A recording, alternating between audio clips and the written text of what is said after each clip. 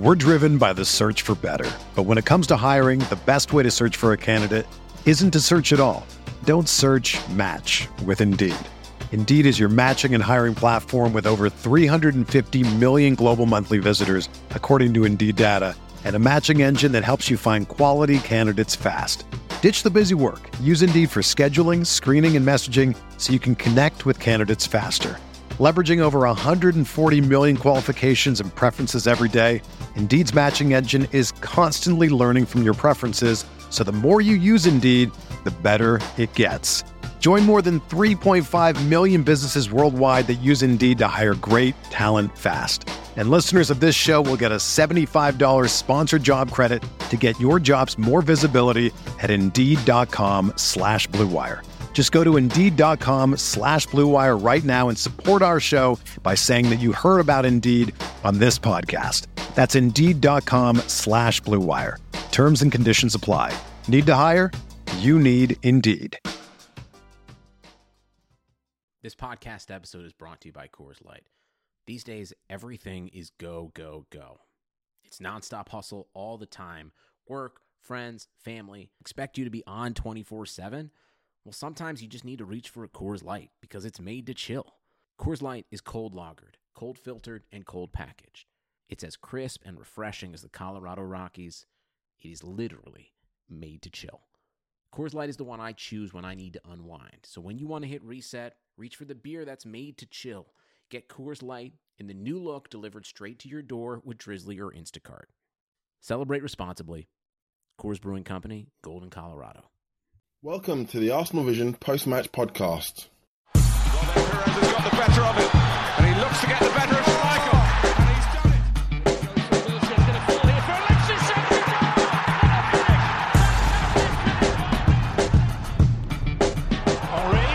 chance. Nothing has changed. Nothing has changed. This is the Arsenal Vision post-match podcast. My name is Elliot Smith, and you can block me on Twitter at Yankee Gunner. We are going to cover all of the details of what was a thrilling defeat at Stoke, 1-0. We have a full panel of experts to discuss, break down, and otherwise conclude what happened on the day, and they are led by, of course, the captain of our team, Paul. You can find him on Twitter at Paz in my pants. Hello, Paz. Woo! I say you are captain of the team because you are short on time and you may not finish the match. Tim is also in the team today. You can find him on Twitter at Stilberto. Hello, Tim. Hello. Hello there, indeed. You survived Mordor, I see? Yeah, just about. Just about. Well, I'm sorry you had to make the trip for that. Anyway, Clive is here as well. You will recognize him by his deep and husky and all-around professional-sounding voice. Clive is on Twitter at ClivePAFC. Hello, Clive. Hello. Hello, indeed. Well, it wasn't one for the history books, although I guess the history books write down the bad ones too. So technically it is one for the history books, not one you're going to want to rewatch. Although, Paul, you will be happy to know I gave it a second viewing. And I'm kind of glad I did, because after watching it a second time, I actually thought it was a better performance than I had surmised on first viewing. Good man. We will come to that in a moment. But first, I think we have to address the issue of the day, which is really how the manager is setting up the team, which leads to questions about squad construction, which we will come to. Tim, I think it would be impossible to just get past how he's picking the side right now. And after a admittedly dicey performance in the opening match, holding his drop completely. In fact, today he's playing for the under-23s, or he's in the under-23 squad. I don't know if he was on the pitch. He was. There you go. Yeah. So he's playing for the under-23s. Chambers still looks like he's on his way out. Gabriel has been sold. It is now leaning towards, I think, at least concluding that potentially Kolasinac, or Kolasinac, as he wants to say it, so we're going to say Kolasinac, might be a center back for us. Monreal is now a center back for us. Mustafi came back in and did not impress. We have our wing backs, one of whom isn't really even a wing back, playing on opposite sides. Let's start with the back five, so to speak. What is your theory on why he's picking them the way he is? Because he doesn't know what he's doing. Boom! Let's tell me what you really think, Tim. I went to you because you're supposed to be the circumspect one, but okay, let's do it. What I actually think, right, is that basically he's just trying to cram players into the team, whether they're in position or not. And he doesn't want to make the decision between Oxlade-Chamberlain and Bellerin, so he's trying to put them both in the team for the sake of shoehorning them. I think because Arsene Wenger's been there so long, sometimes we bend over backwards trying to, get some kind of logic in his decisions. I do have kind of a theory on Bellerin and the Ox, which I won't go into too much because I've written about it this week. But basically, usually Arsene likes one of his wide players to be quite direct, and like a proper winger almost, or someone who takes players on, and he likes the other one to be a bit more technical. And Bellerin, he does the combination play. He was brought up as a central midfielder at Barcelona, so he does that nice 1-2 kind of stuff, getting to the byline, whereas Chamberlain's much more meat and potatoes, beat the man, sling it in the box.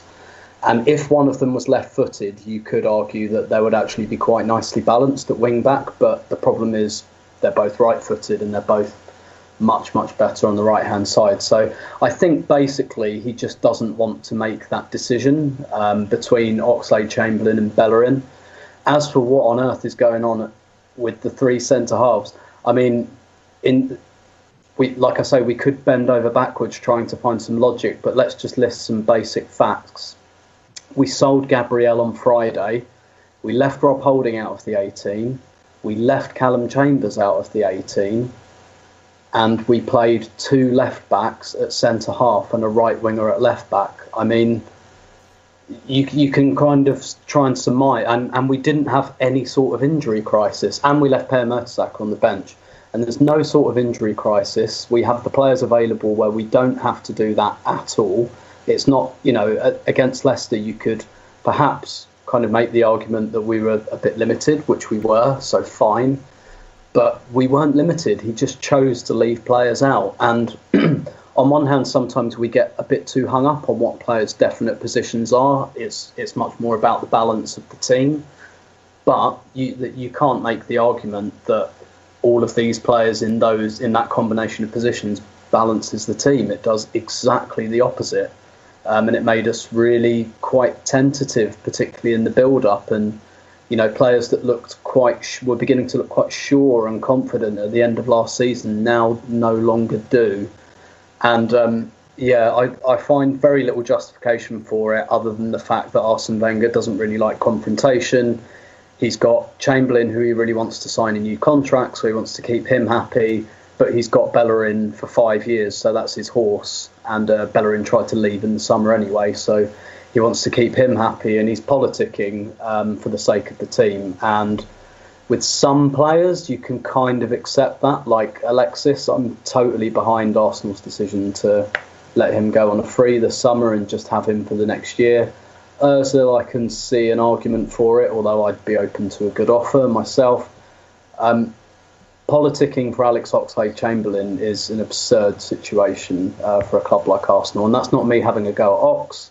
If he's made his mind up to go because he wants to do something else, absolutely fair play to him. I see why he wants to do that, and the club should just draw a line under it. And costing ourselves 3 points, trying not to hurt people's feelings is it's an absolutely absurd situation. And I know you can look on the balance of play and say maybe we were a bit unlucky, but ultimately look at the goal we conceded. Yeah. It was a massive symptom of uncertainty both in midfield and at the back. And for the manager to pick that back three and then come out afterwards and say I wasn't convinced by our central defence today is absurd. And I thought that was amazing that he had such pointed words. I think it's almost his way of saying, don't blame me for who I picked. Those guys could play better than they did. It's not on me, it's on them. He didn't say the central defence, though. He said our defending. Central defending, by which I thought it might mean the same thing, because he's definitely saying Monreal and I would assume Xhaka. But I think, Paul, his point in making that comment, in bringing that up specifically and calling attention to it, I think is a way of saying this has nothing to do with who I selected. These guys can play better than this. Tim, you want to finish your thoughts, and then we'll keep going? Just quickly to say, this is end of days stuff. This is the sort of desperate floundering that managers that are trying desperately to fight off relegation and know they're about to get sacked and just start throwing balls randomly in the air. That's what they start doing. But all right, to sum up, basically, a really good manager anticipates problems before they arrive, and that's what Arsene Wenger used to do. A good manager solves problems. Like what Conte did after he lost to us last season. Yeah. A good manager solves problems. An average manager will go through a bit of trial and error and basically stumble upon something that works. And that's where Arsene Wenger just about got to last season. A bad manager creates problems for his team, and Arsene Wenger created problems for us. And at the moment, he looks like the weakest link to me in the whole club, because I think that's a decent squad. I just think it's badly managed politically, and it's badly coached. Strong words. And I'll tell you what, I mean, I wondered, because remember, we did stumble onto the back three. It was a flailing solution to the worst ever period of form under Arsene Wenger in his 2 decades of serving as manager. And there was questions this summer about whether he would commit to the back three going forward. And when he bought Kolasinac, I thought, well, that leans towards thinking he has a plan for this formation, because Kolasinac was one of the best wingbacks in all of the Bundesliga last year for Schalke, and that was an indication that was where he was headed. And yet he's brought him in, at least in the first 2 games, to play at center back. And some of his post-match comments about Ox and Bellerin being able to both play left and right wing back suggest that he may continue to be willing to do that. Clive, there's another aspect to the way this is being set up, though, and I don't think it's getting as much attention, but I think it deserves it.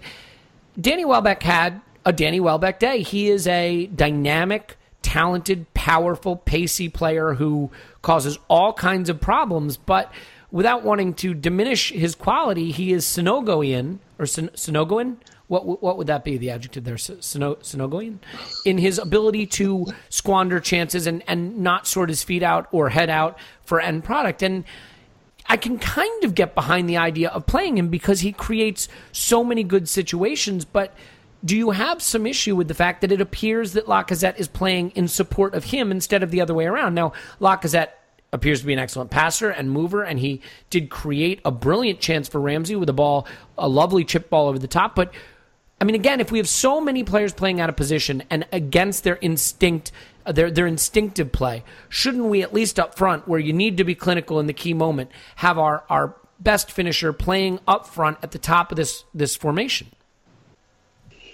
It's a big answer, mate.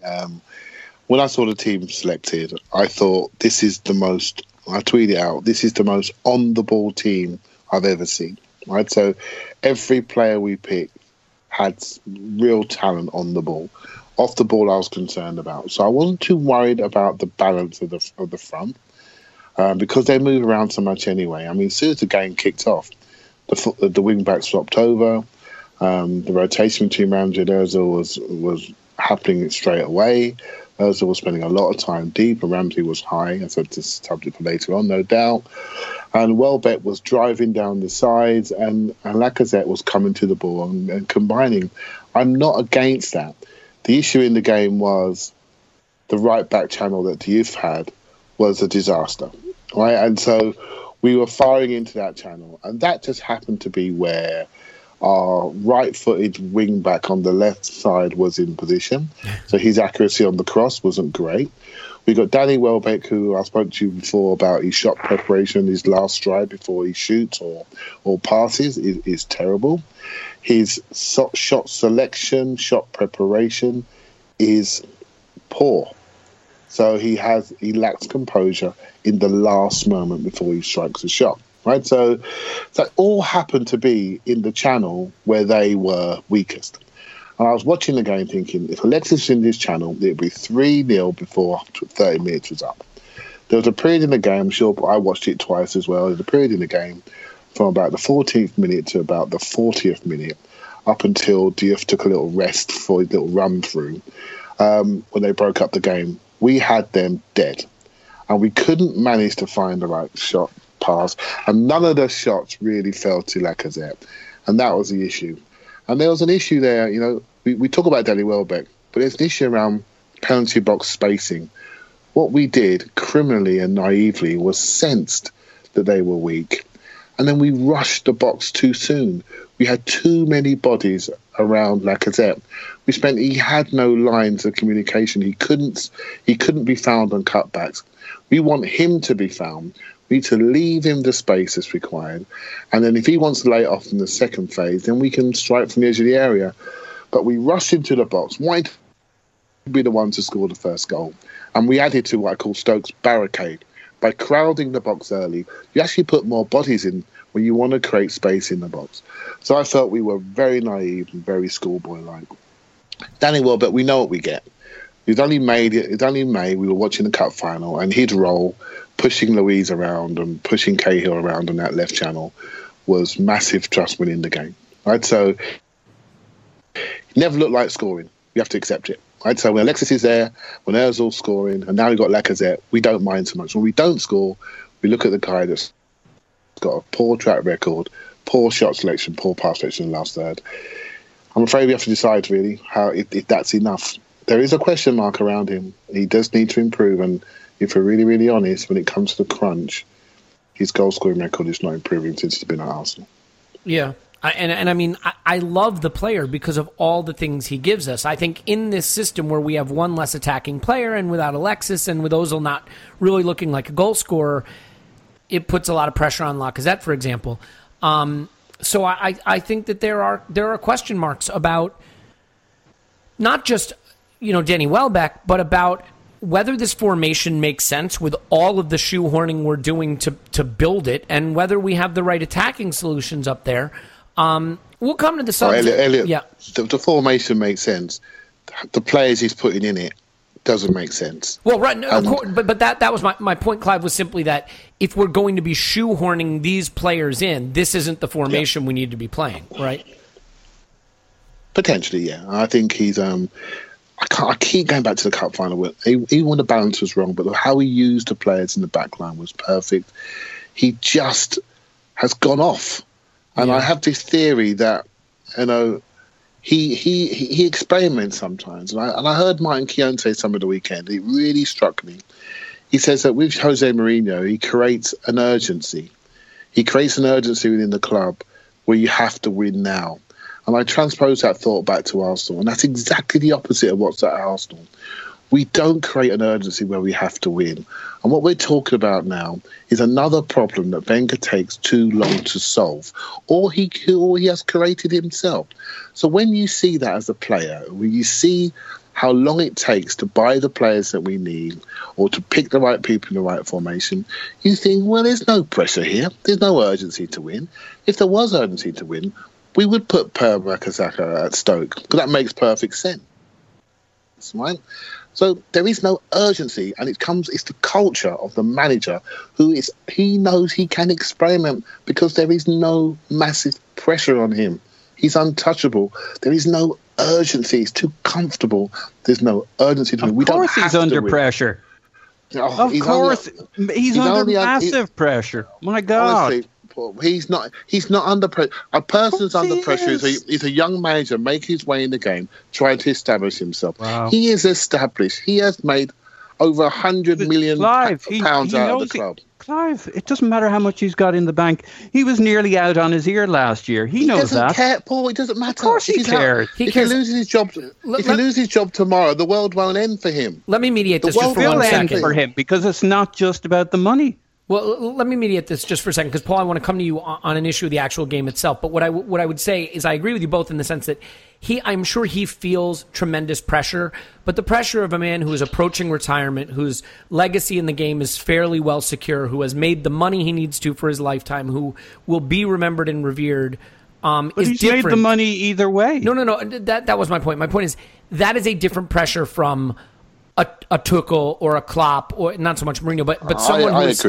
who is still trying to climb that ladder. He desperately wants to win the league. He desperately wants to reestablish us. The pressure to get into the top four, to leave the club in a better position, no matter what way you look at it, there is pressure on him. It's massive pressure, and he puts his own pressure on himself. I don't doubt that he wants to win. I think these are different types of pressures. We'll come back to the manager in a minute. I want to ask you something, Paulo, because look, if you look at Michael Cayley's XG graphics or statistics, which I like to use, I think he has good consistent numbers there, and XG is a good way to reference the overall play of the game, even though it is not a hard and fast rule about who played well and who didn't. I think it was 1.4 Arsenal to 0.8 Stoke. So clearly we had the chances. We were the more dominant side. I think I heard on Arsblog's podcast, if you've ever heard of it, it's called Arscast. It's excellent. I recommend it. I think he said that this was the lowest amount of possession a team had ever won with in Premier League history or something like that. We had something like 72% of the possession. And Paul, you can go through it. Welbeck had the header he fluffed. He had the one where he was in on goal with two players on him and couldn't get the shot cleanly away, and it was saved. Ramsey had the ball over the top from Lacazette where he took the shoulder barge, which could have been a penalty. Bellerin had the penalty he should have been given. Bellerin had the wide position where he was played in by Ozil and shot straight at the keeper when he maybe could have pulled back. There were all kinds of chances. There are more that I'm forgetting. There were the handballs. Lacazette scored a goal that probably is a good goal. I have some sympathy for that. We can get into the refereeing decisions later, although I have never loved debating them because overall, I think as Arsenal fans, we're going to agree where the bad decisions and the good decisions were, and that isn't an interesting discussion to me. But so my question to you is, when you look at a game like this where it's so easy to fall back on narrative and it is so easy to fall back into the critical the habits of criticism that we have developed with this manager. How do you evaluate this in the context of the fact that actually this is a performance that on another day should have resulted in 3 points? Narrow margins. I mean, we were all pretty pumped after the last game, but we were all very clear of the issues there. It wouldn't have taken too much for this to have been an exciting game that we kind of escaped by the skin of our teeth. And that's your first two games of the season. And last year we were almost about as suicidal around this point before we went on a 20-game unbeaten run, admittedly not against our toughest opposition of the year. And there were some Champions League group games in there to pad out the numbers. But while I agree with all of the points and criticisms so far, I think we'd all agree it's the second game of the season. And the failings are the failings. I mean, I wouldn't necessarily disagree with any of the criticisms on the manager, the selection. I think Tim has it spot on or pretty darn close as to the logic and maybe the false logic of the selection. But you got to give the man a little chance to correct things. Where I might disagree is I think he desperately wants to win this season because it's hell on earth to go through what he went last year. I don't think his heart will take it, and he certainly doesn't fancy two of those seasons in a row. So the pressure is massive either way. Might be a different pressure to a Tuchel, but it's, he's talking about his legacy. That's pretty close to his core here. So, I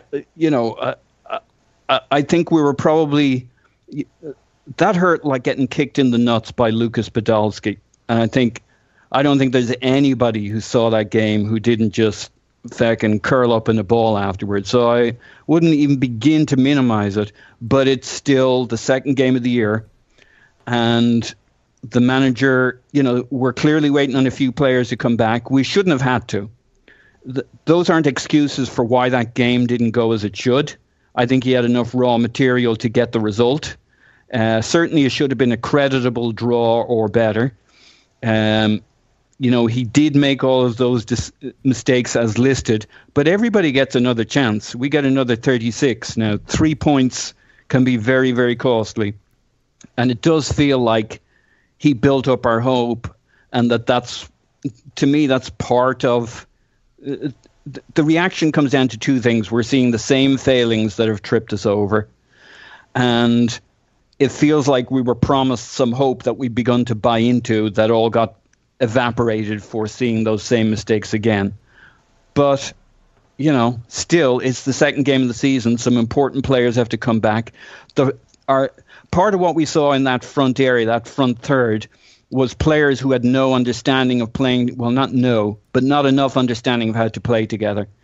We saw in the back third problems springing up all over the place, and we saw in the middle of the park Xhaka and Ramsey and Ozil, but specifically Xhaka and Ramsey making the wrong decisions at the wrong time. Now, all of those areas can improve, but we saw what we saw. So I'm not necessarily contradicting what my counterparts here are saying, except to say, I'm hoping we address these for the rest of the season. We have time, and we can play a hell of a lot better in each area of the park.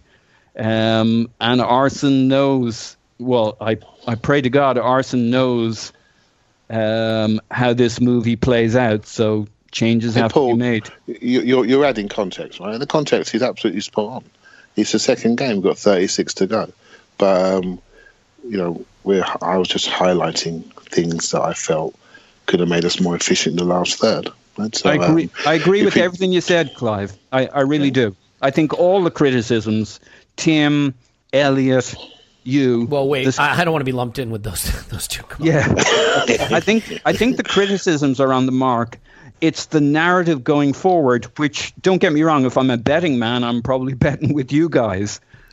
But let me say this too. I mean, look, the problem is when you go away, especially going away, you get a first goal and you can totally change the way the game is played. Now, I realize we got the first goal against Leicester and we promptly turned that into a 2-1 deficit. But if we put away any of those early chances or we get any of those penalty shouts, the game is played in a much different way. And I actually thought Oxlade-Chamberlain played really well in the first half hour, created a couple of really good opportunities. Bellerin got him behind on a few occasions and, maybe didn't play the perfect final ball. But I mean, it wasn't It's remarkable what watching it a second time does, isn't it? Yeah, well, Oxlade-Chamberlain had two. He had a chip over the top and he had a ball sort of from the right half space into an entry ball into Welbeck at the top of the box that was really excellent and led to a chance. But he also took the free kick for Ramsey, which Ramsey hit against Butland. Yep. We had a period.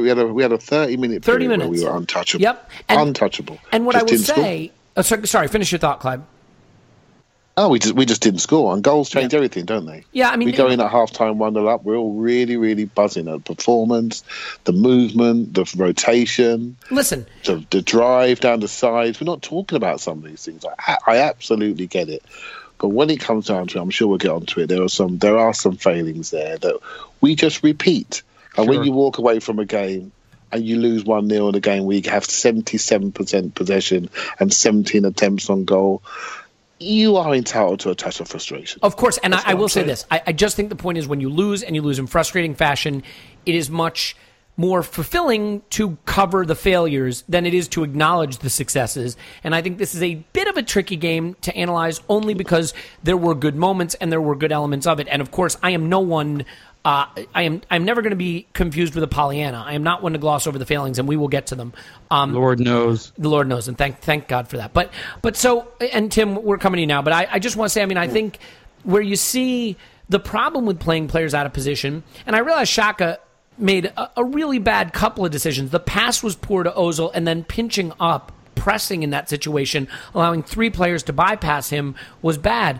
But watch Monreal. This is what happens when you have fullbacks playing the centermost center back position. He tracks, what are we going to call the guy? Hesse? Jesse's Hesse. girl? Yeah. Hesse? Okay. So Jesse's girl is coming across him, and he tracks him. He does. But he makes the critical error of taking one beat to think about holding the line and letting Hesse run in behind and playing him offside. And he realizes he can't do it, and then he starts tracking him again. But that beat he takes where he can't decide how he wants to suss out that threat, that gives Hesse the chance to get behind him and in position to get on the ball and score. And I don't think an experienced center back makes that error. I'm not saying, an experienced center back necessarily gets it right, but I think they have the right instinct there, which is I have to follow this guy and track him all the way. I'm not going to stop and step up. There's no opportunity for that. And that's an example of where, these are good players, but center back in particular, I think, is a position where why are players better at 28, 29, 30 than 22, 23, 24, unlike other positions?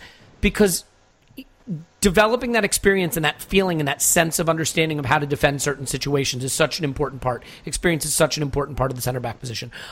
So, Tim, the goal they get, I just covered it, and you can certainly cover it a little more if you want to go into the goal. I also then want to come to the substitutions, and I know that's skipping way ahead, but if we want to give the manager a little bit of pass for the lineup, which actually performed relatively well for a stretch of the game, the substitutions felt like almost doubling down in some respect, leaving Ox and Bellerin on, taking Kolasinac out, and by the way, yes, we have changed that pronunciation because, as I understand it, that's how he wants to be called, so Kolasinac, taking him out, and then removing the most clinical finisher that was in the team, Lacazette, and leaving the guy who couldn't score for toffee or shoot for toffee. Again, don't know what it means, but I'm going to keep using it. Welbeck on. For you, were the substitutions a greater error of judgment than the lineup itself? They were very much on brand. I think they were pretty much the same. I mean, the thing I'd say about the goal is we're all wise after the event, although I don't think anyone would say that suggesting playing Per Mertesacker at centre-back is being wise after the event. But, what's his greatest attribute is his reading of the game, his ability to intercept, a telescopic leg there that gets the ball away from Hesse before he gets the shot off, absolutely. And you never know, he might not have been in the right position, he might have been somewhere else. I doubt it, but things play out obviously a bit differently. And the other problem for Monreal is he's a left back by trade, and Hesse makes the run off of his right shoulder over towards the right hand. It's not an angle that Monreal is used to dealing with, and I think those two things kind of unravelled in that moment. As for the substitutions, they were on theme. He still didn't want to make that decision between Bellerin and Chamberlain. And listen, I think I prefer Bellerin of the two, but I don't demand that Arsene Wenger agrees with me on that. I'd just like some sign that he's doing something that he's convinced by.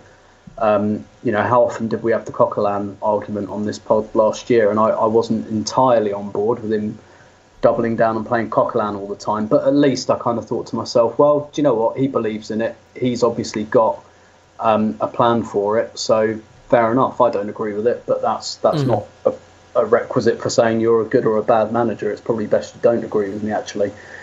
But I mean, I found the substitutions baffling because Kolasinac, I think last year in the Bundesliga, he played in midfield quite a lot for Schalke last year, and he ended up with loads of assists. And we saw it in pre-season, his ability to get to the byline and make the cutback. So if we'd have, changed our shape so that he was playing left back, I don't see that we'd have lost anything, anything attacking wise. And you know what? If Giroud's on, fine, take Bellerin off, because Chamberlain's much more likely to chuck in a cross. That's his skill. He's better at that than Bellerin is. I think Bellerin's better at pretty much everything else, but for that moment it would have made sense. And yeah, the Welbeck one didn't make much sense to me either.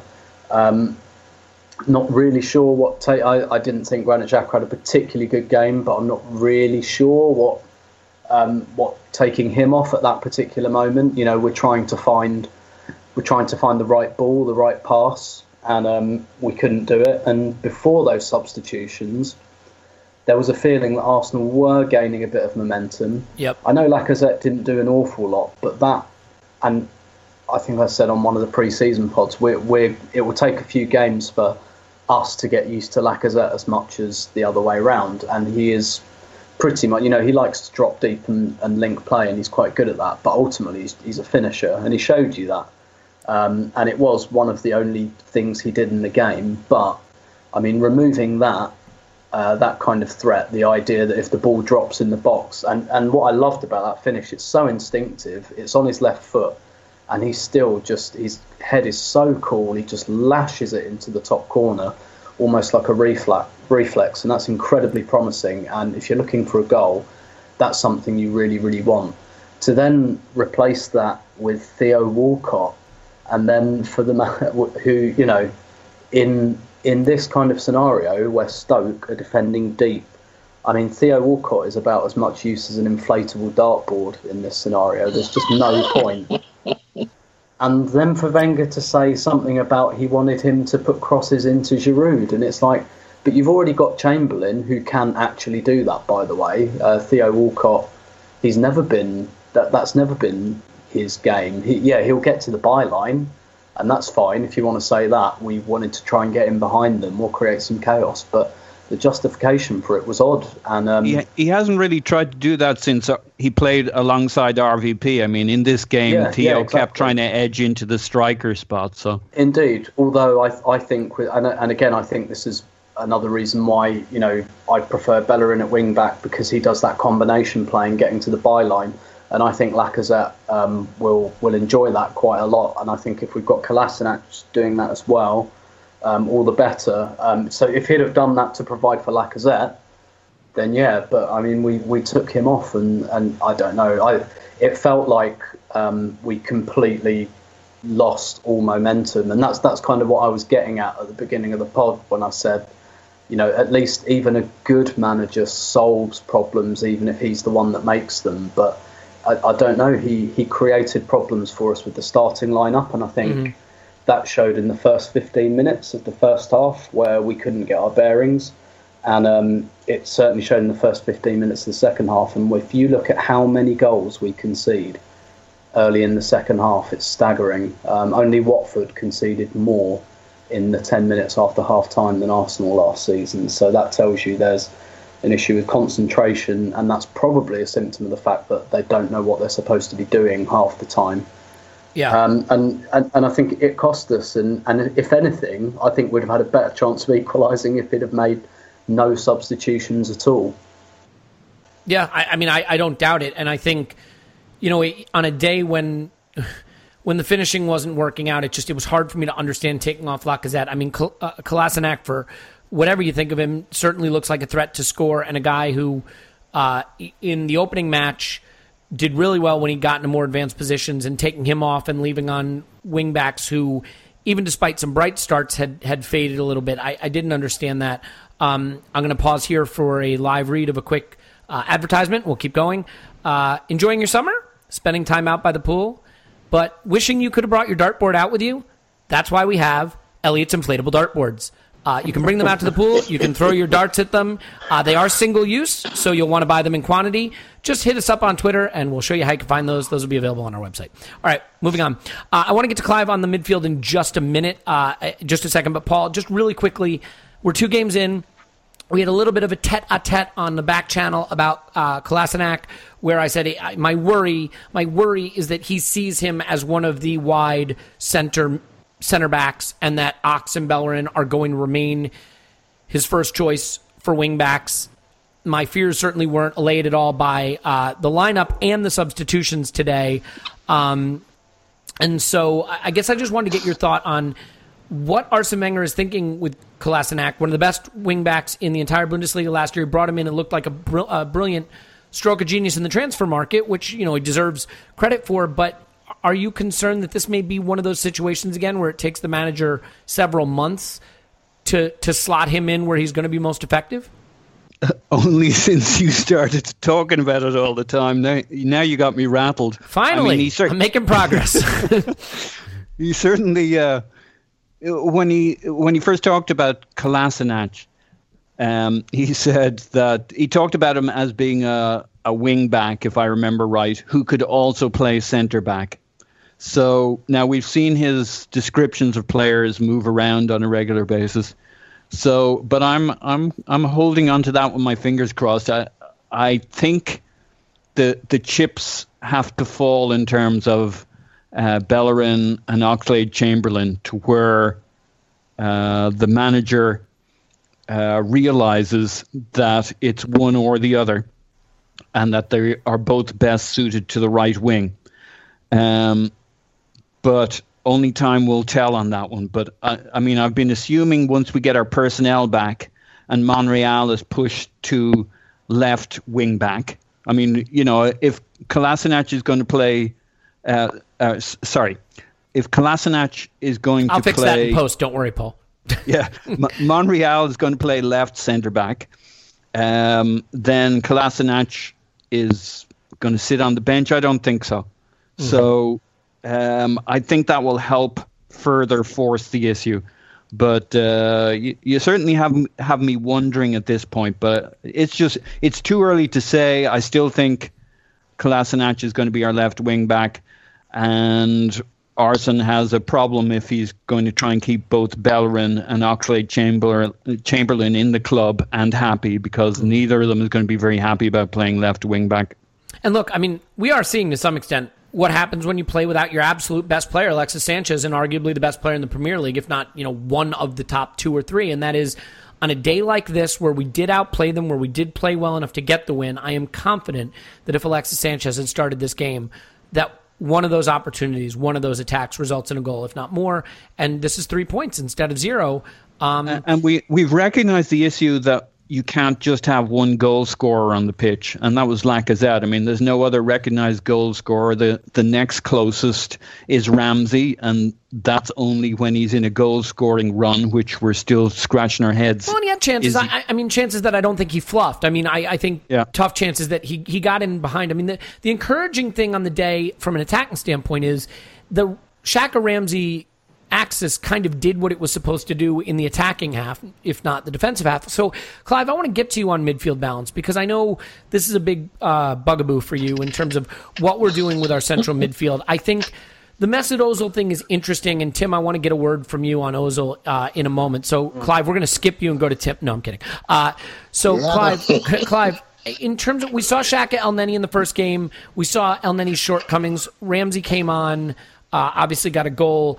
We saw the difference it makes. And I do think, by the way, if you look at Lacazette's chip over the top, Negative Tim typically said the only thing Lacazette did on the day was score the goal, which clearly isn't true. So, you have to sort of filter through his negativity at times. I'm loving the new Elliot. It's a ton of fun, isn't it? I've gone completely off brand. Another pod unless you swear to God you've watched the game twice beforehand. Well, the chip over the top, the thing I liked. I can leave this pod in 5 minutes' time knowing you have me covered. I've got you covered. I got your back until we get on the Coughlin discussion, and then it's over. No, Ox had a chip, Clive, but Lacazette had that beautiful little chipped ball over the top. I think it was to Ramsey. Was it to Ramsey or what? No, it's to Ramsey. It was to Ramsey. Yeah. You watch it again. I'll leave it with you. I promise you Lacazette had one. But the thing that was encouraging is Ramsey, again, had the great first touch to set himself. And then he took the shoulder charge that I thought was a penalty. And he didn't score there. Okay, but So what I wanted to get from you is, now that we saw the Xhaka-Ramsey partnership in this game, what do you think in terms of the fact that it looks like we're not in the market for a central midfielder, and how we're going to make this system work with the assets we have? This is a big topic, right? So, yeah, well, this is you. We're going to turn our mics off. I'm going to go get a drink. Fire away, man. We'll play some elevator music in the background. Girl from Ipanema, do it. Yeah. I think for me, I'm a son of Patrick Vieira, right? So Vieira, Gilberto, Petit, that's my type of centre midfield. They are watching Chelsea yesterday. That guy Bakayoko, I thought he was tremendous. That's my type of player that I like, right? So we have a different style of player. We have Xhaka and Ramsey, who are both excellent players. But I think it's not about the players themselves. It's about their psychology and mentality, right? So when you actually judge a player, when you're coaching football, they call it the FA DNA, driven by what you call 4 corners, right? The 4 corners of the FA philosophy is psychology, social, technical, and physical, right? The psychology of our team between on and off the ball, the transition phase, is where we are lacking, and that's our issue, right? So when we have the ball, we are like silk, right? But when we're off the ball, we don't think about off the ball when we're on the ball. And I often talk about distances. Our centre midfield distances are shocking, right? So on the goal, it's a poor thing. The way we exit, we talked about exit strategy last week. What we do with our centre back is they get the ball and they just dump it 5 yards forward to Xhaka and give him the problem. We should be exiting down the sides, coming back into the centre and then going second phase. If you lose the ball centrally, you're in trouble. If you lose the ball on the sides, you can recover, you can use a touchdown as your friend, you can bounce people out, you can recover that situation. So our exit strategy is all wrong. But where does the psychology come from in a player where you dump the ball off, then you follow it and chase it, and you look at your midfield partner and he's basically standing offside on the left wing 90 seconds into the second half. That means our manager and his team talk, what has he said? I don't blame the players. You're a product of your environment. If that's allowed, then there's something wrong. Especially when the week before we conceded after half-time. We conceded 14 goals after half-time last season and 2 this season. What are we doing to build our play, set a platform, own the game into the second half and build up a level of momentum to win games? We need to think about how adult we are. I could easily highlight, I watched the game again today, and I got to say, some of Ramsey's football was absolutely brilliant. So I can't criticise the football player. I criticise the environment he's allowed to play in. If he's allowed to do that, there's something wrong, because you are basically vacating the centre of the pitch when there's 1 minute after half time, when there's just no need to do it. And also what you're doing is you're forcing other people to react to your game. So if you ask me, I'll be honest with you, who I want in the last third, do I want Ozil or do I want Ramsey? I want Ozil. Who do I want in the middle third? Do I want Ozil running back towards his goal, or do I want Ramsey putting a tackle in? I want Ramsey doing that. So I know they were rotating, but in the end, as a team, we're not getting the best attributes from our players. So if you know you've got a slow centre midfield partner, the way you counteract that is by keeping distances short. You don't make them big. I mean, this is obvious stuff. We have to decide, is this what we want? If this is what we want, then let's enjoy it. But when you concede the most goals in the top 6, the most shots on target last season, you've got to say to yourself, are we trying to resolve anything? I'll go back to my point about urgency. If it takes this long to resolve, there's no urgency to win. And we all know we want to win, Paul. We all know we want to win. But it's the urgency around fixing problems which manifests itself in messages to players and messages to fans. And it creates the division. Now, it's only the second game. So it's not the end of the world. It can be easily fixed. But it's frustrating when we've all seen the film before. All right, and we're going to lose more games. I just like it to be in a different way. Do you know what I mean? And so the players, I'm not going to criticise the players. It's the environment they're allowed to flourish in. We haven't got an off-the-ball thought process. We are an on-the-ball team. And when we don't score, our off-the-ball failings are magnified. And they were at the weekend when really we should have smashed them by about 4 goals if we'd have been better in the opposition box. So it's up to us really. What do we want? How do we want to play? Are we serious? Could we survive the Tottenham-Chelsea midfield smashing yesterday? Will we do it a different way? But I do think we need to learn lessons to resolve the problems that we have by being a bit more compact, a bit more closer together, and build play in a much more considered way. And I'm sure we'd come out on top. Okay, I'm back. Clive, did you cover the midfield while I was gone? Yes, I did. Okay, cool. No, I'm just kidding. I think that's really good insight, and I agree with all of it. And I think you just have to look at how their goal developed. Look, Xhaka's pass isn't great. I think he misreads the run that Ozil's making, and he misplaces a relatively short pass. But the reality is when Xhaka gets the ball in the middle third, he's alone. He really is alone because Ramsey is bombing forward. And what we're basically saying to Xhaka is you better complete 92, 93, 94% of your passes. Because if you don't, we're going to be in a lot of trouble. And he's not super mobile, and he makes and he doesn't have the best defensive instincts. We know that. So he compounds the problem by thinking, shit, I've given it away. I have to step up here, which is the wrong instinct.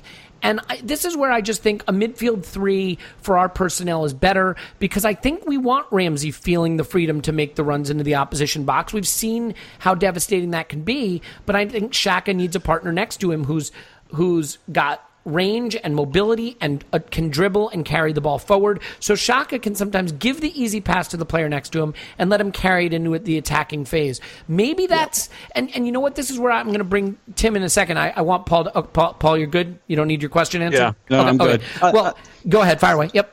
I was just going to make a little observation that maybe Tim can comment on if he saw any of this. But it seemed like there was a period in the game where Ozil kept dropping deep, like tripping over Xhaka. Yeah. Now, I understood why he had to. Yeah, but go ahead. It looked redundant because he was falling back to do exactly what it is Xhaka can do from there. Well, all right, so this is what I wanted to get to Tim. And look, this is where I'm going to get pilloried, and the reviews are not going to be kind to me. But Tim, I mean, is this where, look, Mesut Ozil is our most talented player, arguably. It's Alexis or Ozil. His talent is beyond question. But in terms of how we play, our lack of discipline, our lack of organization, and with Ozil being a player who needs tremendous freedom to excel and is, I guess, in that category of luxury player, is this a case where putting a guy like Naby Keita or Kovacic or someone like that next to Xhaka and moving Ramsey into one of the two behind the striker instead of an Ozil gets you more? And I don't mean it gets you more because Ramsey's better than Ozil. He's not. Ozil is the better player. But because Ramsey can get on the end of moves, because he probably is a better goal-scoring threat, because he has a little more energy and tenacity, and then your midfield has more of the balance. Is that... I mean, look, it's not a criticism of Ozil, the player. It's a criticism of Ozil in our system. And he did seem to work his socks off, didn't he? I mean, I get it. And in the Leicester game, he worked harder in the final 20 minutes than any player. It's the point of Mesut Ozil is that pixie of a player, that pop up all over the pitch, not about discipline and structure. He needs discipline and structure behind him. He thrived in Madrid with Jose Mourinho and his dour, rigid style where everybody else was doing their exact role. What I'm saying is, if that's Ramsey instead of Ozil in our system, Tim, and the midfield partnership is more balanced, do we have a better platform? Because look, it's not more goals we need to win the league. It's fewer goals we need to concede to win the league, right? So what's your take on Ozil's role in this system? And on the day? I'm inclined to agree with you. I mean, I've been thinking throughout this discussion, it sounds like what we're saying is we've got to make a choice between Ramsey and Ozil because it's very difficult to have both of them together. I did kind of think at the end of last season that having Ozil and Alexis together as inside forwards made a fair bit of sense and kind of alleviated that problem a little bit because it kind of separated them from the midfield and it kind of made them a front three. Albeit then you don't have to have like the thorny issue of, well, then do you put Mesut Ozil out wide? You keep him as a member of the front three but in a fairly central position. I mean, we've spoken before about what's been happening. You know, Wenger likes to swap his two deeper midfielders over between, and he was kind of doing it at the end of last season with Xhaka and Ramsey, and then he seemed to make the decision that no, let's give them much more rigid, defined roles, which seemed to work. Now it kind of seems like it's Ramsey and Ozil that are doing the swapping, and it's not massively new. It has happened a fair bit in the past, particularly in games where we've really needed a goal. Quite often Ozil is the one to drop and to try and help us to build play. Mm-hmm. And that's what you saw with the goal. Yes, Ramsey was forward, but Ozil wasn't. So effectively, those two midfielders that are usually, not the same in terms of personnel, but usually we have two midfielders there, and that's what we had. It's just, as we saw, as the goal developed, they're not the guys you want chasing backwards. No. When the thing breaks down, and they both made an attempt. It's just that it's not what either of them do really. And what was interesting about Ramsey's game was that he actually won more tackles than anyone else on the pitch. Yep. He won a lot of 50-50s, and so the way I read it with Ramsey, what's been happening for the last kind of 6 to 7 months, I really noticed it at Preston in the FA Cup last season, is that I think in the first half he is told very much to sit and to stay put. And look at the minutes of his last 4 or 5 goals. They're all in the last 10 minutes of the game, because that's when we can avail of his energy. That's when he really comes alive, because his energy levels don't drop and everyone else's does. Mm-hmm. So at the beginning of a game, he still has more energy than most players, but in that last 10 minutes, that's when he can really make a difference, as we saw delightfully at Wembley in the cup final. So, and against Preston last year, he scored right at the beginning of the second half, and he pushed right up onto the edge of the box. And after he scored the goal, he ran over to the bench and pointed at Wenger, and that tells me that he was told, right, get the handbrake off and go forward a bit now.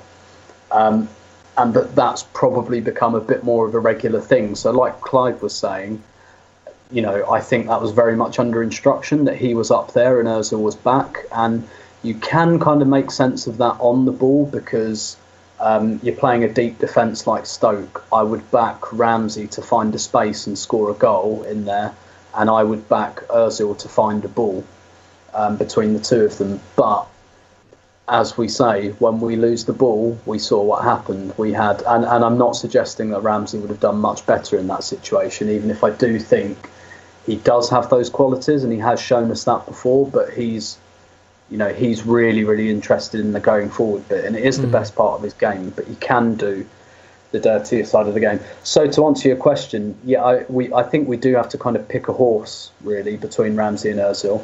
And if we're talking about playing politics, Ramsey's got 2 years to go on his deal, and Ozil's got 1, and it might be the guy who commits to you a bit. And maybe we say to Ramsey, look, Ozil's going, he's not signing a contract, so we'll play you as the number 10, and maybe he really wants that. And, we'll give you the keys to the team. You'll be the one that gets forward. Again, I'd be okay with that. But like I've said, injury worries aside, obviously. Like I was saying about the Bellerin Chamberlain thing, I just want Arsene Wenger to fucking well pick something and believe in it and do it. Whether it's the guy I'd back, or we can all have that discussion and we can all agree or disagree. I want him to back a bloody horse and make a decision. It just feels like at the moment, all over the pitch, he doesn't want to make any decisions. He doesn't want to upset people, which is why we'll probably have Giroud starting again pretty soon, because he's really, really afraid. He's really, really wants to protect their feelings, and he wants Ramsey in his team, he wants Ozil in his team, he wants Chamberlain in, he wants Bellerin in, and maybe that 3 doesn't, it doesn't quite fit, the equation doesn't quite go, so he's just shoehorning people, and it's like whack-a-mole, it just gives you a problem. Mm-hmm. And I tend to agree, the way football is at the moment, I think if you're going to play, I think a tight midfield 3 is a much better way to go. Much in the way, you look at that Real Madrid midfield of Modric, Kroos and Casemiro, and it's just, and listen, we're not going to get to that level, and I'm not suggesting that that's my expectation, but you look at something like that, and it's just, it fits together so well. Even PSG's midfield, I know they've just sold Blaise Matuidi, but that kind of Rabiot, Matuidi, Verratti, that almost like holy trinity of players who can just knock the ball between each other. You get a ball carrier in there, you get someone like Xhaka who can move the ball distance, you get someone like Ramsey who can move himself distance, and what you really need between those is someone who can carry the ball distance. That to me is Oxlade Chamberlain. The funny thing is, if we switch, maybe Wilshere. If we switch back to a 4-3-3, and I'm not saying we should do that, but if we switch back to a true three-man midfield, you could have Ox, I think, next to Xhaka with Ramsey ahead of them. I don't think that's out of the question. He went. That's for that my favourite 3.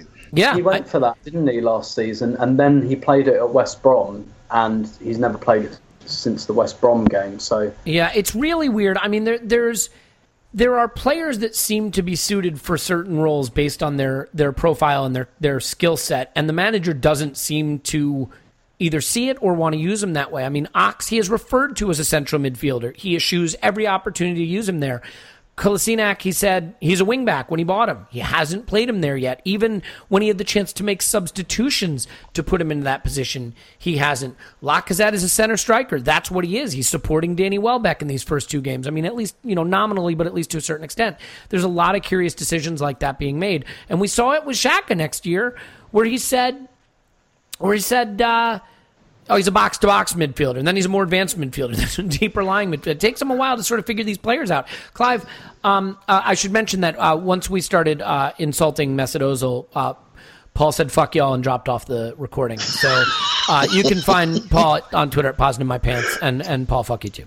I'm kidding. We love Paul. He had to run. Clive, you want to weigh in on this? I mean, you already gave us your midfield soliloquy, but I'm going to give you a coda to that soliloquy.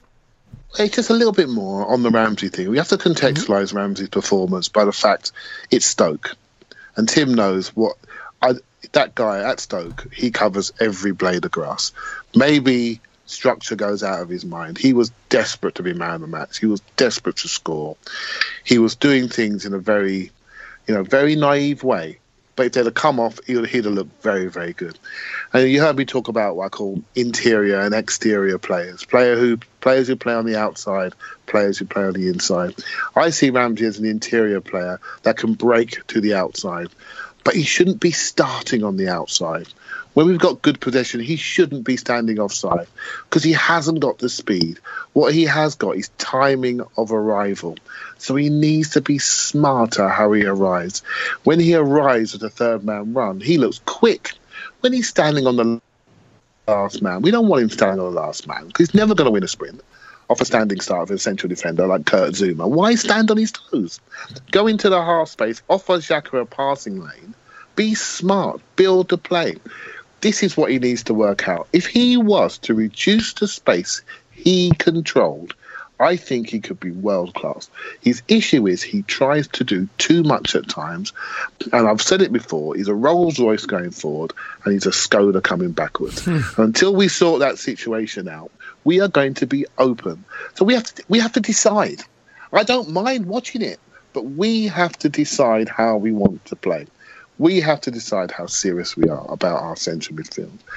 This guy's got all the talent, but I'm afraid the way he plays with a deferent character like Ozil, as Tim alluded to, who owns his team? Who owns his team? When Alexis is there, funny enough, the balance works better because Alexis works back and they share it between the three. As we saw in the cup final, the three of them were unstoppable with Xhaka in behind them. So maybe that's what we're waiting for. We're waiting for Alexis to come back to maybe reduce the effort that Ramsey has to put in, and then we'll get a much more considered midfield, which we saw towards the end of last season. Yeah, and can I? Okay, fine. I won't talk at all. Go, Tim. Go on, Tim. I just wanted to add, just to give a bit of like historical context to this, in terms of my choose a fucking horse and go for it. 10 years ago, Arsene Wenger had Cesc Fabregas coming through. And he realised that Vieira and Fabregas couldn't coexist. He realised that Henry and Fabregas couldn't coexist. And so he sold Vieira and Henry. And make no mistake, they were sold. Okay, that was our decision. Look at when the transfers went through, June. Yeah. They were sold because he backed Cesc Fabregas. And you can argue whether that was the right decision or not. It might not have been. But he was decisive. He chose his horse. He realised he had to clear out some big players to make it work, and he did it. There you go, and he did it exactly. And you can argue whether that was right or wrong, but he made a clear decision. He went, right, I need 4-5-1 to give Fabregas the keys to this team. Henry can't play in that, and we can't have Vieira next to him. So he cleared them out within a year of one another. He cleared them out, and really quickly, Tim, with urgency. Yeah. And that sends a message he sends a message to everybody to say, wow, he's serious. He has a plan. Right now, he's doing exactly what you said. He doesn't want to hurt anyone's feelings.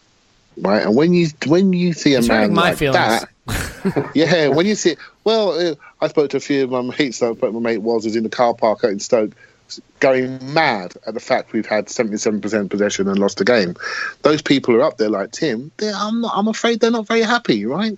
I was on my settee, and it's different, right? So he needs to sort this out. He needs to be better. He can't get everything right, obviously, right? He has to be more decisive. To say that. He has to be more decisive. He just needs to decide. Thank you, Elliot. And he needs to decide everything he does. And I think what we are seeing is not an addled brain of an old man. I think what we are seeing is a man who maybe is not at his best anymore, is not at the the leading edge of the game like he was, and also has too many responsibilities on his shoulder to possibly be able to handle them all in a decisive way. Football has gotten bigger since he's come to the club. The club has gotten bigger. He now has responsibilities that didn't exist when he was first there.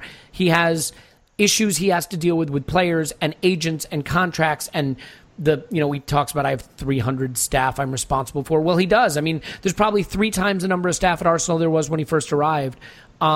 It's not a game for managers to have total control, and certainly not managers in their, the sunset of their career, in my opinion, the dusk of their career, or however you want to say that if you were more eloquent and articulate than I am. Tim, one of the things that scares me is when the manager gets backed into a wall a little bit, and let's face it, we're a little bit lucky on opening day.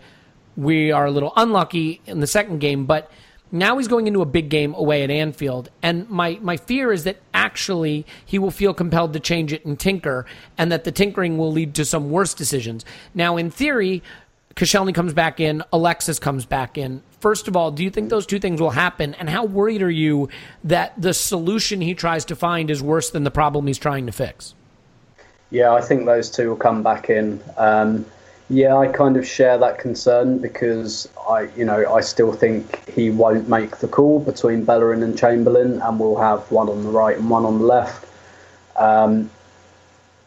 He might do something like put Francis Coquelin in or something like that. I could absolutely see Xhaka being taken out because he gave the ball away for 2 goals in the first 2 games, and it being Ramsey and Coquelin. I could absolutely see that, which, by the way, disaster.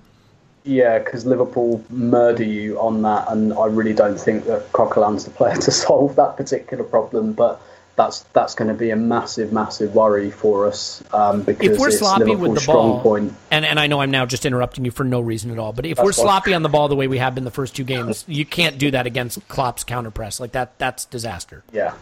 Yeah, absolutely. So I mean, I don't really know what he'll do. Like I say, I don't think he'll make that call at wing back. I think he'll continue not to make that decision. And yeah, I think we will see Alexis come back into the team. I wouldn't be too surprised if he starts Giroud, for example, because he might make the decision that he wants to go over the top of the press, which is what he tried to do at Anfield last year with Giroud and Welbeck. And he tried to play them as a kind of front 2, and it was diabolical, really if I remember correctly. yeah.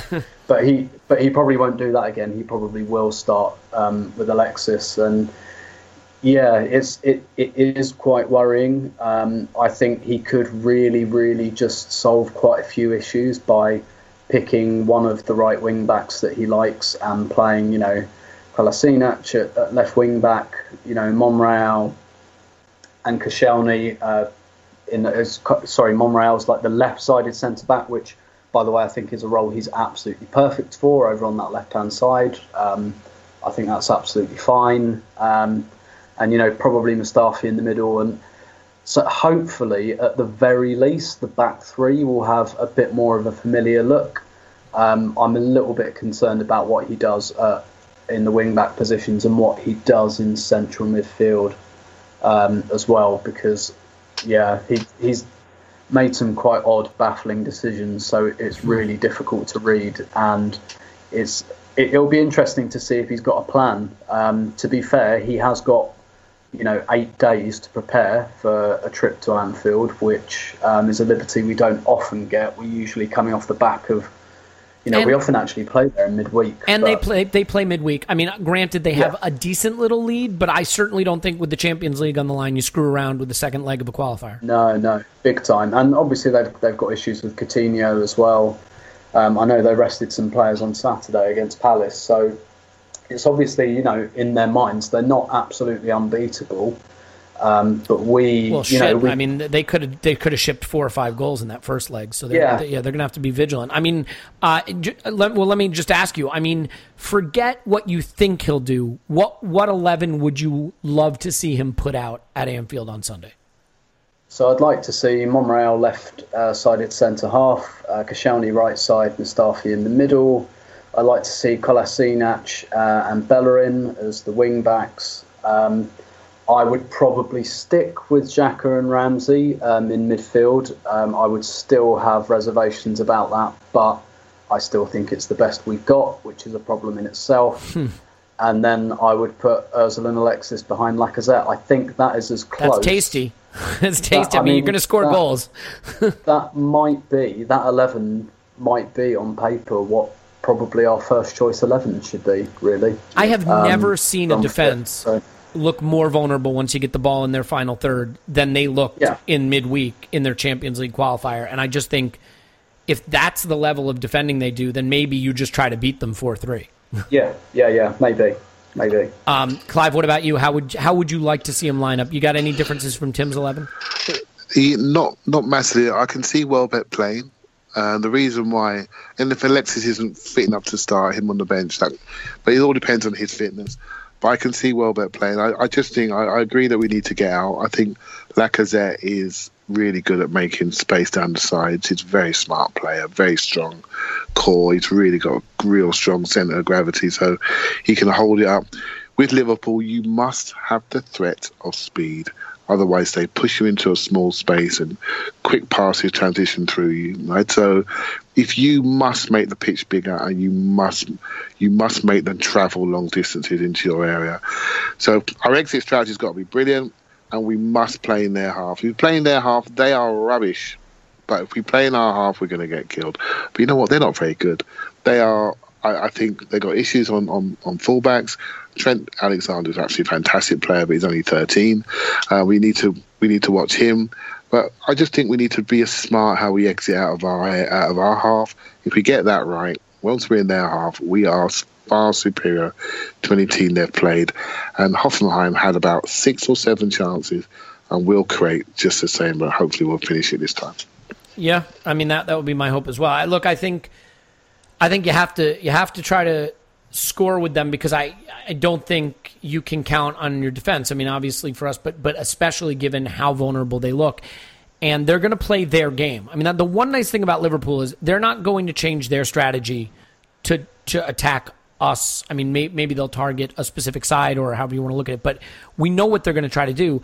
I mean, is there maybe an argument that they're just so bad at dealing with balls into the box and they're so bad on set pieces that hold your ears for a minute, that maybe it is right to start Giroud, Alexis, and Lacazette? I mean, I guess there's no way to do that. So it would be Giroud, Alexis, and Ozil or Lacazette. Well, is there an argument that Ozil doesn't play? I mean, it's, his delivery is among bad. This is the problem, right? So this leads me to my last point, and what I really wanted to touch on just quickly, Tim. We've talked about this. You're the one who made the analogy that we keep referencing on this pod because we are devoid of any original ideas. The building the plane in flight. The squad construction is as muddied as it has ever been, and that's saying something. We're selling center backs when we're not playing any because we don't have any. We're playing midfielders as wingbacks and wingbacks on the wrong wingback and wingbacks who are better as center backs. We're playing all kinds of players in positions that don't necessarily suit them in formations we're not necessarily used to. And you start talking about, well, we can't get Giroud in because then it's Ozil or Lacazette. And if we play Lacazette, well, do we have the height and the power? And the midfield is Xhaka Ramsey, which we're not even sure is workable for big games, but there is literally no other pairing you'd remotely trust. Central midfield looks like an obvious no-brainer need, and yet because we've failed to sell any of the players we've tried to sell, we probably can't go back into the market. The fact that we talked at the beginning of the summer about how many sales we had to make, and now they're all seemingly staying. Jenkinson went out on loan, so there's another player we can't get off our books. Joel Campbell's tweeting that he's back with the club. He's got a squad number. I mean, I forgot the guy existed. I mean, how bad is this squad construction in your mind right now, and can we remedy it at all with 10 days left of the window? Do you think we will do anything to meaningfully change the look of the squad? I think players will go. I think Lucas Perez will go.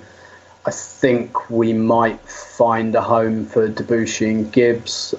Interesting that neither of those players played in the under-23s tonight, which they have been, which I think has been fattening them up for sale really, but keeping them in the shop window. If we haven't done that, that suggests to me that maybe something's in the offing and we're actually protecting them from injury at this stage. Not least because Cohen Bramall plays left wing back usually for the under-23s and he's gone. So We played a lad tonight, De Silva, who's actually, it's very common practice in our under-23s not to have a left back. We kind of use it as a developmental position anyway.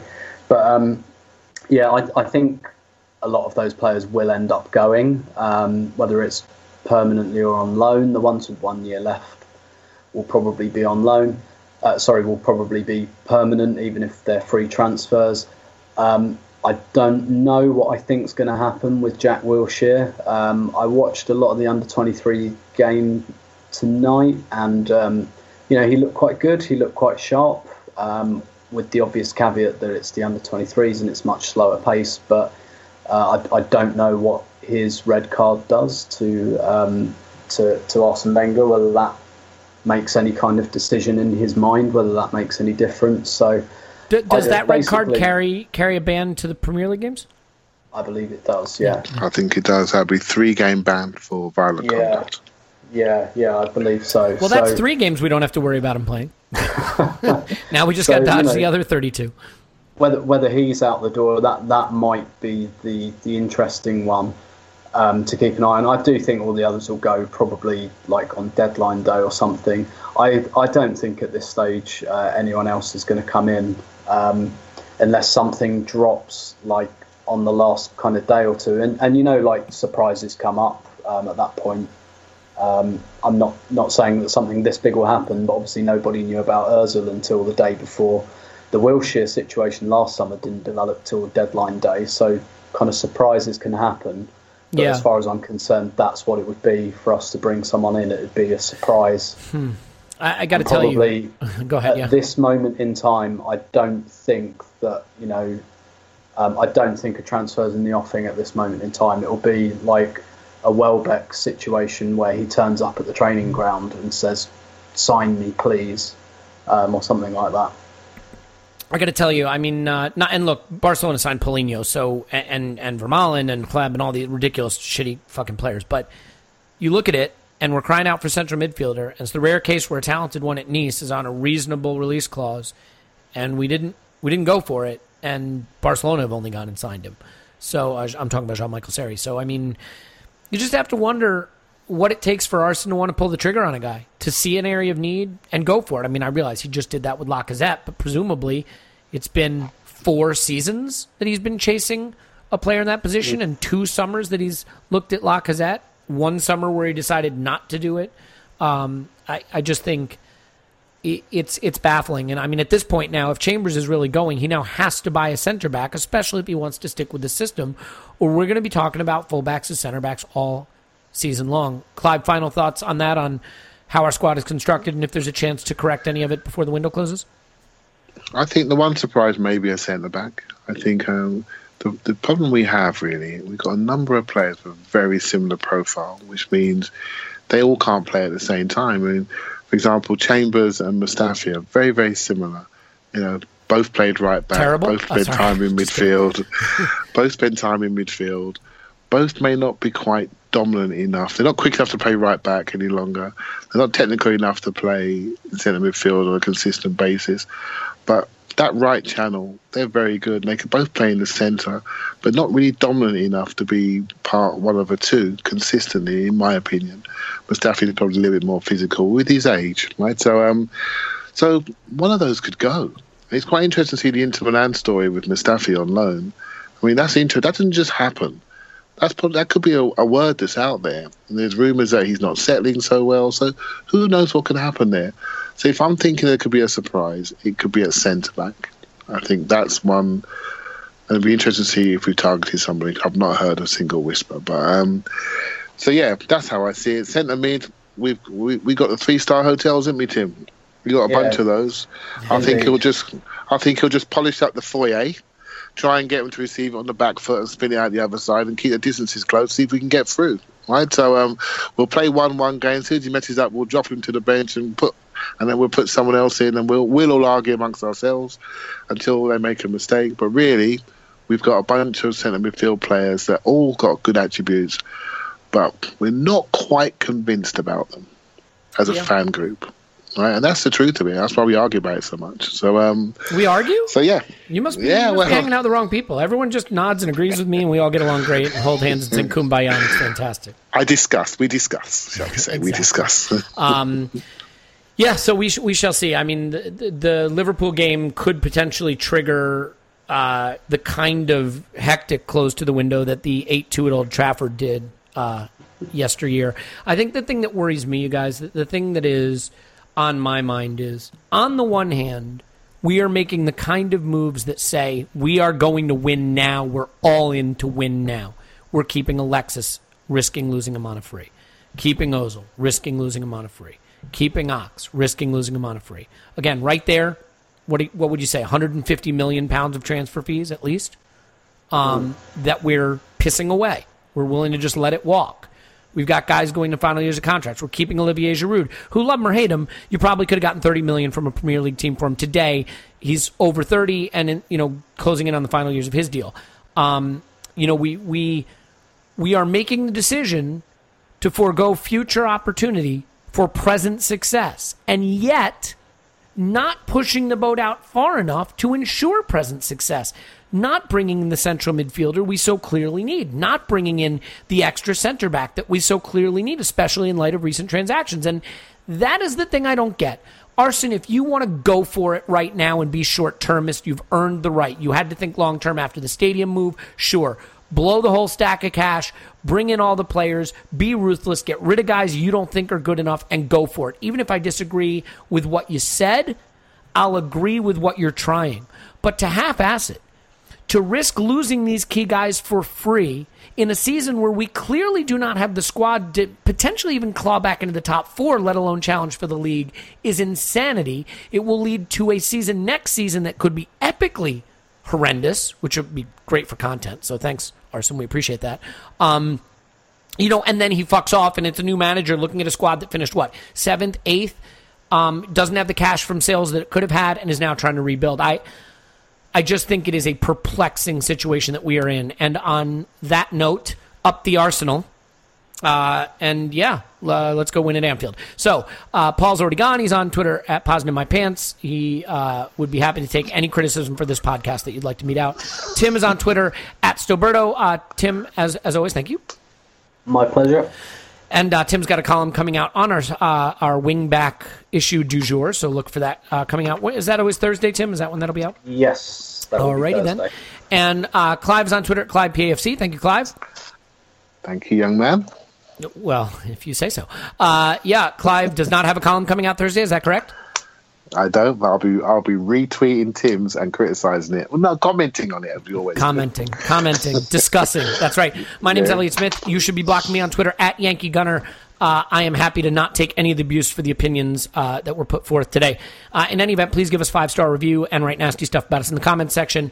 We will be back. Potentially, we're debating internally whether to do a match preview or not. To be fair, Tim is doing video previews this season, and they are far superior to anything that we would do on this podcast. So it may be a case where we just punt and let Tim handle that in his way, and then just do these post-match podcasts, because as I have been told, the team apparently finds this tedious enough as it is. In any event, we'll be back. We enjoy it. Thank you for listening, and talk to you after Anfield. Cheers.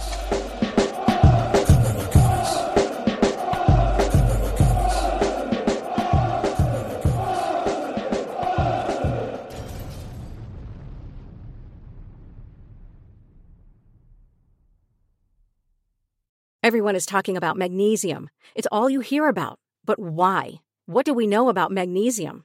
Well, magnesium is the #1 mineral that 75% of Americans are deficient in. If you are a woman over 35, magnesium will help you rediscover balance, energy, and vitality. Magnesium supports more than 300 enzymatic reactions in your body, including those involved in hormonal balance. From functional medicine doctors to mental well-being and female hormone experts, we all know that magnesium is the one mineral to improve all aspects of well-being and health. But which one? Magnesium Breakthrough from Bioptimizers, the trusted choice recommended by leading experts with 7 best-absorbed forms of magnesium to ensure your body receives the support it needs for overall well-being. Go to bioptimizers.com/balance today and use code BALANCE10 for 10% off. Support your journey to wellness at bioptimizers.com/balance. Magnesium Breakthrough from Bioptimizers, your foundation to optimal health and vitality.